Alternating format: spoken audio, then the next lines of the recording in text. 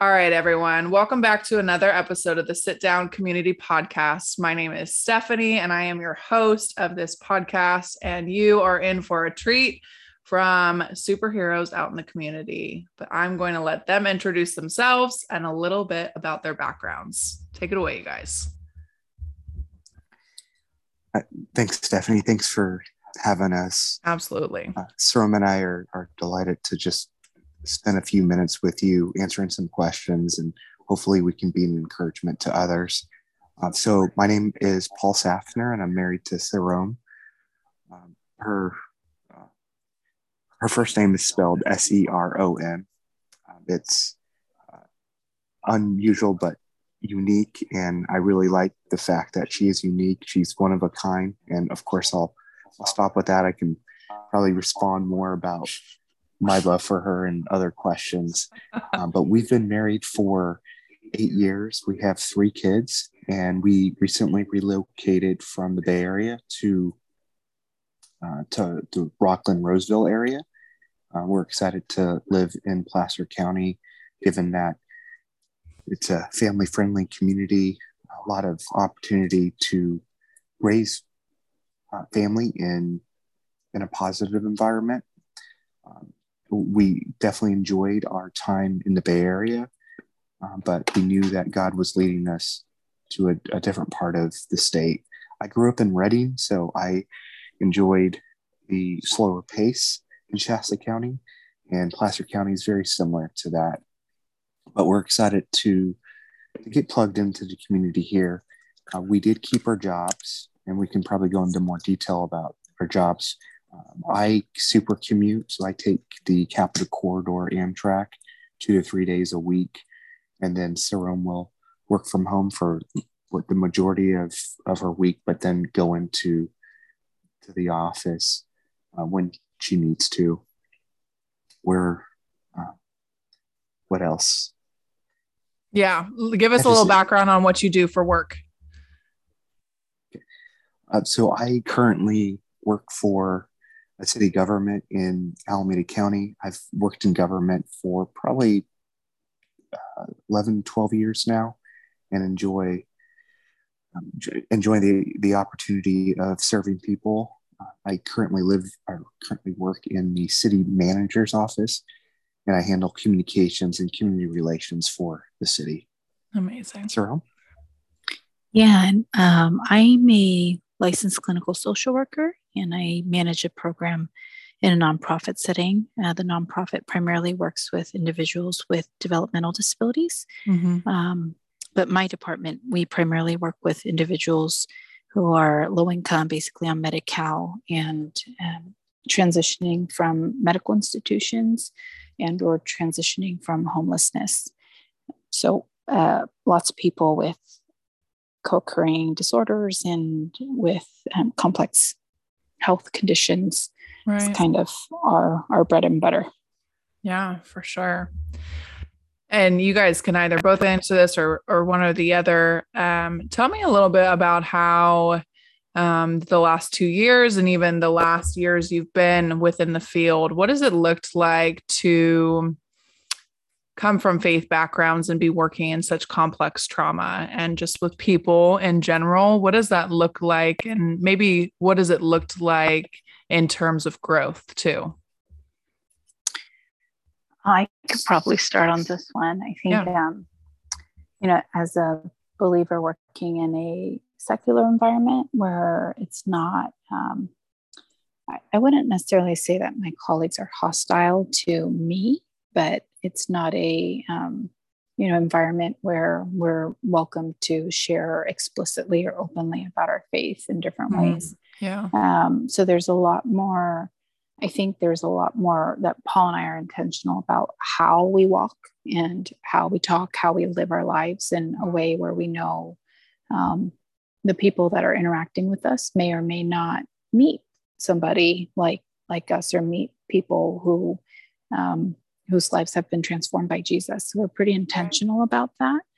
But I think in terms of my work and encountering people with trauma, trauma is a huge factor in I usually say like 99% of the people I work with, so pretty much everybody. Mm-hmm. And with that, I think there are some times when, let's say I'm going out to do a field visit and I know that, their history, I know what the diagnoses are on paper, and I know on paper also what their history is, but I know there's so much more than that spiritually. So where in going out to the field where I'm just praying over that interaction. So my personal, I guess, walk in and walk out of any interaction is to say a brief prayer on my way in and just asking the Lord for wisdom and for grace and for favor in that interaction. And to just thank the Lord when I leave an interaction as well. I think for me, it's been a good way to kind of enter and exit different settings, and to be able to be present when I am there with them, because sometimes it's a lot to hold. There could be things that are disclosed, other things that aren't disclosed, but I know there's more there. So that's been really helpful for me. But I think it's just being mindful that there are spiritual elements to all that's going on. And so with that, just being prayerful through it has been, for me, I think the biggest, how would I say, like the biggest, I guess, armor that I can use. Amen. That's amazing. What about you, Paul? That's great. Thank you, Saram. I would just add that everyone's made differently. Some folks are disciplined, some folks are not disciplined, and you're able to either develop yourself or kind of sit on the couch and in a way waste away. I know for my maybe my DNA or just my makeup, if I didn't have the Lord in my life, I would not be where I'm at right now. And I'm not, I don't want to sound overly spiritual, but the fact is I would give in to many, many temptations and probably ruin my life before it even started. So having the Lord in my life, and I would say he's not only a crutch, but he's like my life support. For many things, like just the air that I breathe, and relying on him going into work where it's definitely difficult. And like Saram said, it's not hostile, but it's not friendly towards my beliefs. And also it's difficult because I've been given more responsibility, and with that responsibility, there's more critical incidences that I have to work through in order to make sure that my work and my employer is being fully transparent situations. And I think if I didn't understand the soul of man and the depravity of man, I would not be successful in what I do. And then also outside of that, just be a witness, be different than the normal, just the normal way of going about business. Yeah, absolutely. That's so good. As you were both speaking, just the word servant came to mind of like, we are servants in the body of Christ, but we're also servants to those around us to really live in a way that's set apart and consecrated. So what do you think it looks like in terms of your mission, collectively as a married couple, but also in your work environments? What does it look like to be a servant?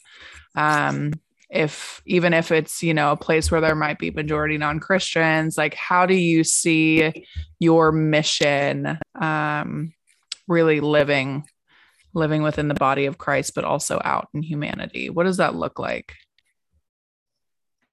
I would say it's not what we are looking for in receiving. It's what we can give. And with that, when we give, we receive. Like we started pretty much out with nothing when we got married. That was 8 years ago. And those few years were so sweet because we totally relied on God. I'm not saying that we we've decreased our reliance on God. I feel like we've relied on him more now, fast forwarding in 2022, but in 2013, when we were getting married, Jerome was going through her master's degree. Yeah. I was making a change in one job to the other. And the job that I was going into was a government job. It was part-time, temporary, and no benefits. But God just said, take that job. I'll take care of you. Jerome supported me. And because of that leap, I've been able to excel and promote in opportunities. Yeah. And I guess to wrap this up, if God's telling you to do something and kind of you disobey him, or you just feel like you want to do your own, go down your own path, I think it could lead to lost opportunities to give to others and to serve, knowing that when you open that door that he is allowing you to go through, he'll take care of you. Yeah. So that being said, like when you obey and you listen, you're able to give more and to fill up peace where you're at in your life. Yeah, absolutely. Yeah, I think for me, in terms of how I work and interact, knowing that majority of people I work with are non-believers, I think that's kind of the assumption that many people are non-believers. And, Jesus didn't say, I'm going to take you out of the world, but he said, you're going to be living in the world, but you're not going to be of the world. And so I think the way that I feel like our work ethic should be, and my work ethic should be, is that I should be working harder and really seeking to excel in the workplace and basically make my boss's job easier, my boss's life easier. The last thing I want to be is a burden to my boss and him feel like, Surum's not working, or I can't trust Surum, or I don't know what Surum's doing, or Surum's department's always a mess, or, whatever it is, that on behalf of my actions, that there is no taint to Christ, who I'm representing in the workplace. Yeah. And same with people that I manage, that I want to be interacting with them in kindness and to really know them as people beyond just, hey, you work for me.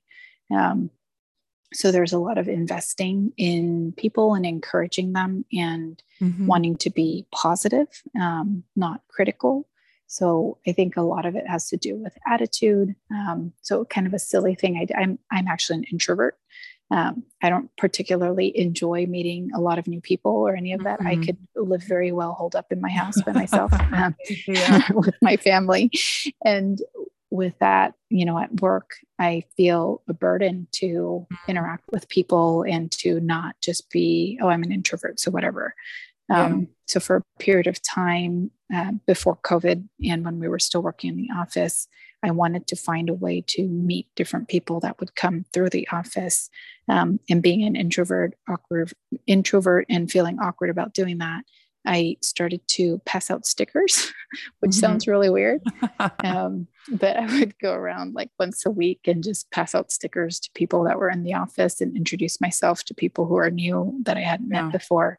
But it was funny because that ended up being something that my colleagues would look forward to. So if I stopped doing it for a while, they'd wonder what happened. And then if I'd start doing it again, they'd be like, oh, the stickers are back. Thank you so much. And they'd start collecting them on their desktops or whatever, or take them home and share it with their kids. And it became something they look forward to. So that was another lesson to me that, the small actions can make a big difference, even if it's you are great, sticker that you would expect to, like a third grader to get from their teacher. Those kinds of things also speak something to the people around us. So trying to be positive, trying to be kind, and basically showing different attributes of God and who God is to us in the workplace, to colleagues and clients and staff and various things has been, I think, a really important part of my work. And Paul's been super supportive of that. So if there's, staff birthdays or whatever, and I want to send them a meal or something like that, he's been very supportive of whatever I want to do and given me a lot of latitude in being able to be involved in people's lives in a little bit more than just what my job calls me to do. Right. Yeah, that's so beautiful. How do you guys think obedience plays into all of this? The idea of being a servant, of being out in the world and bringing people towards Christ. What does it look like? I think, well, one, to choose obedience, but, I think it's so easy for us to pick ourselves. There's so much self-preservation around in culture. So how do we kind of deny that to choose the obedience to Christ? What do you guys think that looks like? I think it starts with a daily walk with Christ and him commanding us to be obedient, but not out of legalism, but out of love. And once you understand that, your denials will be you'll be easily able to deny the your desires. And with that, when you're so focused on Christ, and he gives you an impulse to do something right, like to witness to someone, to give money out of your generosity fund, that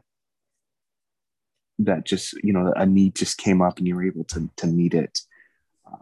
You feel good about it because you're in touch, you're in fellowship with Christ. So I would say it's a daily walk in the Word, in prayer, and he will allow you to see your opportunities that you could fit in throughout the day. Yeah, absolutely.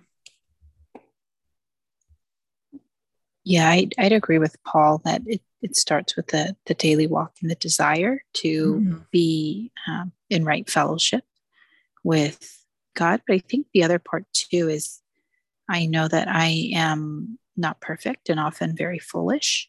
So denying myself is not necessarily it could feel hard in the moment, but ultimately I'm choosing what's better. So it's one of the things that we're teaching our kids, especially our oldest kid who's 5 now. And we talk a lot about obedience, and we're often saying, it's not that what you want to do is necessarily bad. It could be a good idea, but obedience is always better. So choose obedience, choose what's better, not necessarily your decision isn't always necessarily going to be between good and bad, but it could be good and better. So why would you just go with what's good when there's still something better? So that's, I think even in our own lives, we've seen just God's faithfulness and kindness to us time and time again. So it ends up being, well, why would we choose and I guess be stubborn about what we want in our own will when ultimately we know what he wants is better? So I think when you have already tasted that and you've seen his faithfulness and his kindness and his love for you in your life over and over again, it makes it so that you want to obey him because of the relationship, but also because you've seen that it is better and that he has not withheld anything good from us in that sense. Yeah, absolutely. What do you think are just struggles you see, whether it be in the workplace or in your, circles? What do you think are some of the challenges that have come from the pandemic in terms of being obedient servants? What are you noticing? In terms of the pandemic? Yeah. Maybe I can answer that question first. Sarone mentioned that she's an introvert. I'm the opposite. I'm an extrovert. And I was just getting torn up about staying inside all the time, not being able to do anything at the beginning of the pandemic.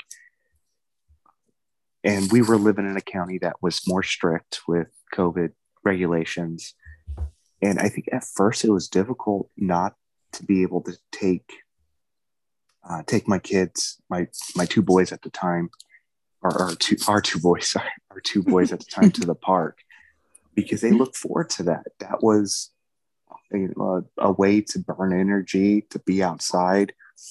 And when the parks were shut down, I want to be honest, because I'm now thinking back close to 2 years ago, I was probably bitter at the time with the regulations, knowing that the kids aren't dying like in rapid succession with this. And the science is proving that COVID doesn't necessarily stay on surfaces. Why can't we be outside? So that being said, even though the government told us we couldn't do something, I should have still had a positive attitude, because the Lord commands us to obey government unless they go against his teachings, or just his truth. So that's something that I struggled at first with the pandemic. Now I've been so convicted that in my prayer list I have government officials, their names in my prayer list, and I pray for them by name. Yeah. And that's been helpful. So whenever I get frustrated with a situation, whether it's from federal government, state, local, their names are in my prayer list, and it helps to pray over them to make sure that I want goodwill for them. I want God to bless them. I want God to open their eyes up to make right decisions, because when I worked for an elected official, I saw behind the scenes, and it is not easy. It's not an easy job. There are many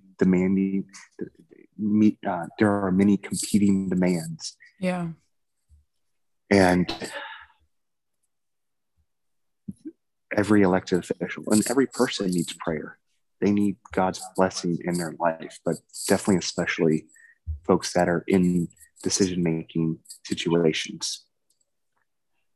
So, difficulty in the pandemic? Yeah. So I'm not only an introvert, I'm kind of a germaphobe to begin with. So, I mean, my normal, work, I'm often in and out of nursing facilities and other places where there are different germs and different things that are contagious. So I'm already, before COVID was a thing, I'd get home and I wouldn't let my kid touch me until I washed up. Yeah. So, there's that kind of background to begin with.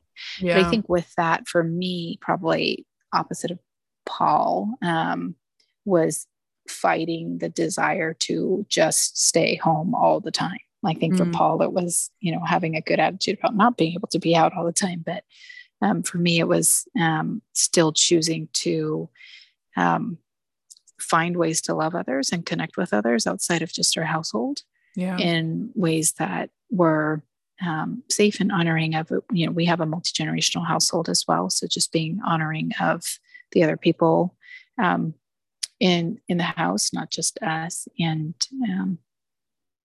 not just being holed up. But I think what I've seen in general is pretty much the spectrum of Paul and I, where there's some people who are completely holding up and possibly even living out of fear or refusing to engage in community at all, versus people who are, really frustrated with various government ordinances and things that have been passed, and who may be bitter or who are flat out rejecting or choosing to disobey various laws or ordinances with the I think the heart of, I don't really care what you say. You can't control me because my independence is more important. So I think there's been both spectrums. And so it's been helpful that we're so different because we're talking through this and we're like, well, what's healthy? What's biblical? What's the right thing for us to be doing right now? Because we have such different perspectives on almost everything. It's been, I think, for us helpful. Yeah, absolutely. That's so good. As we begin to wrap up, here's my final question. I'm definitely feeling an impression of listeners just needing encouragement in terms of marriage and strong biblical, God honoring marriage too. So what are some lessons you've learned as a couple in the last 2 years of the pandemic, throughout your marriage? What are some lessons that you can share with the listeners in terms of just really practical habits, disciplines, relationships that are really edifying not only to ourselves as individuals, daughters and sons, but also as a collective community?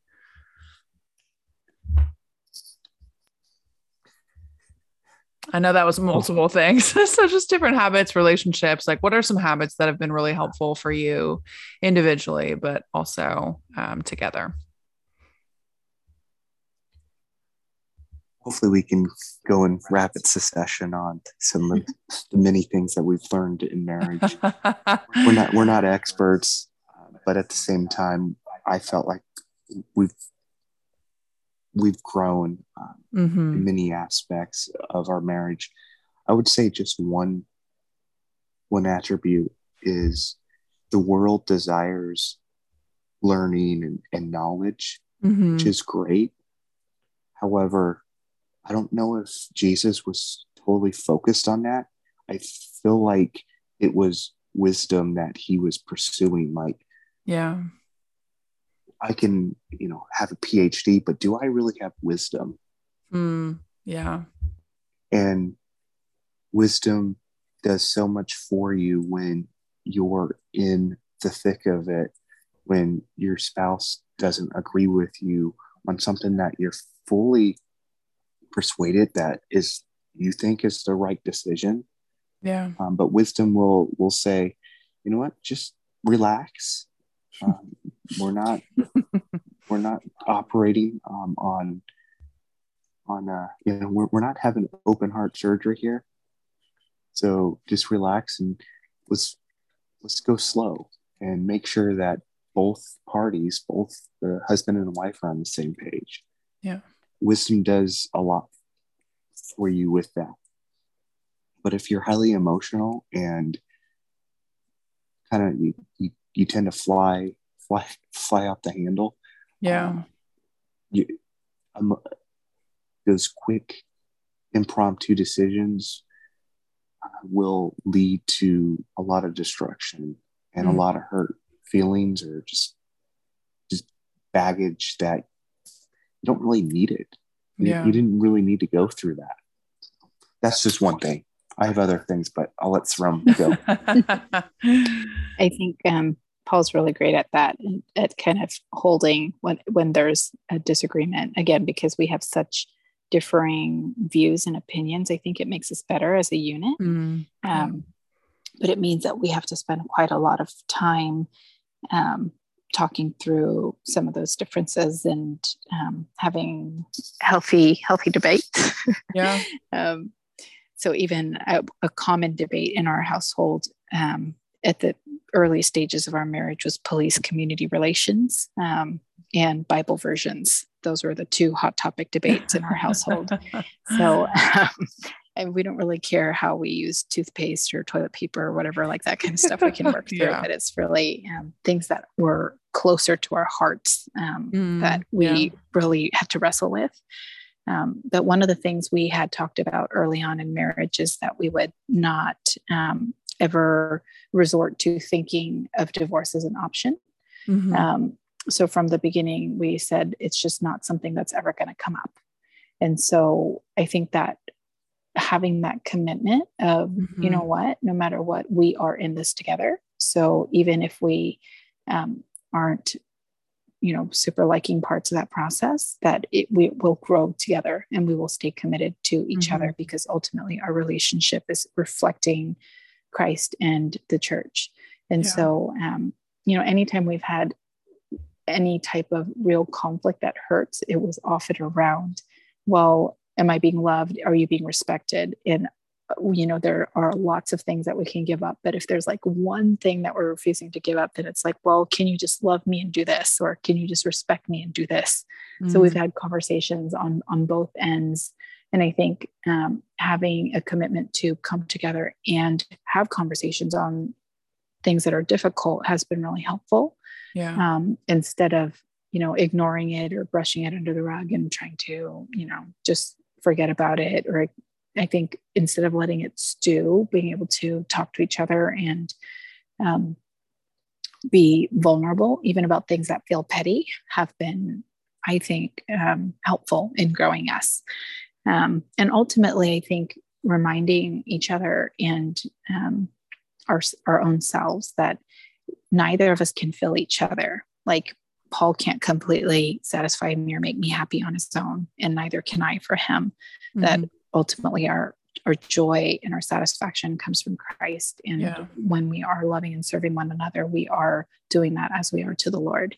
So I think all of that is probably something that we just need to continue to think on, because otherwise, it's really easy to become discontent in any relationship, especially with all that, media and the world portrays, relationships to be. So like I'm Korean, and if you look at, I don't know if you're familiar with Korean drama, but Korean drama is pretty popular all over the world these days. And men in Korean drama, like they just don't exist in real life. Like there's no guy who's like, can just drop what he's doing at work anytime and just run over and knows exactly when his girl needs something. Like it's just not, it doesn't exist.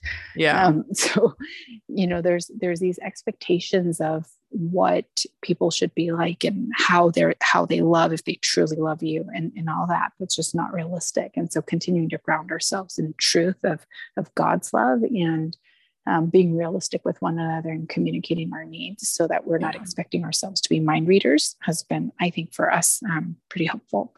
Yeah. That's amazing. Well, thank you for sharing that, you guys. And thank you just for the last 30 minutes of just sharing with me and sharing with those who are going to be listening to this. I think it's amazing when you just hop on a call and kind of let the Lord lead it, and just talk about the things that really stir his heart, and I know just bring so much prosperity to the kingdom. So thank you. Paul, do you mind closing us out in prayer? Yeah, I'd love to. Lord Jesus, thank you for this time that we were able to talk to Stephanie, Saroma, and I, and the fact that it doesn't matter if someone is a Christian or non-Christian that is listening to this. I just pray that they would just reach out to you, Lord, that they would have a conversation with you. Their life might be in a difficult situation. They could have just a lot of baggage in their mind, or maybe a work situation isn't panning out the way that they want it to. I just pray that for those folks that they would just give you an opportunity to speak clearly to them, Lord. And for the folks that maybe benefited from a few attributes that we shared in our marriage, Lord, I pray that those attributes, those opportunities would work in their life too, as they strive to become a better partner, a better husband or wife to their spouse. And it all starts with a relationship with you, a true relationship with you, and a daily walk with you to understand who you are. If I didn't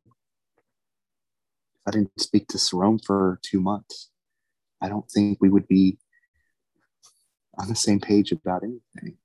And I just pray that we would, as a couple here, as well as couples that proclaim you, Lord, that we would be in fellowship with you on a daily basis and in love with you. So I just pray in your name, Jesus. Amen. Amen. Thank you, guys. Well, we hope that you have enjoyed this episode and just really lean into the wisdom that comes from community and people coming together.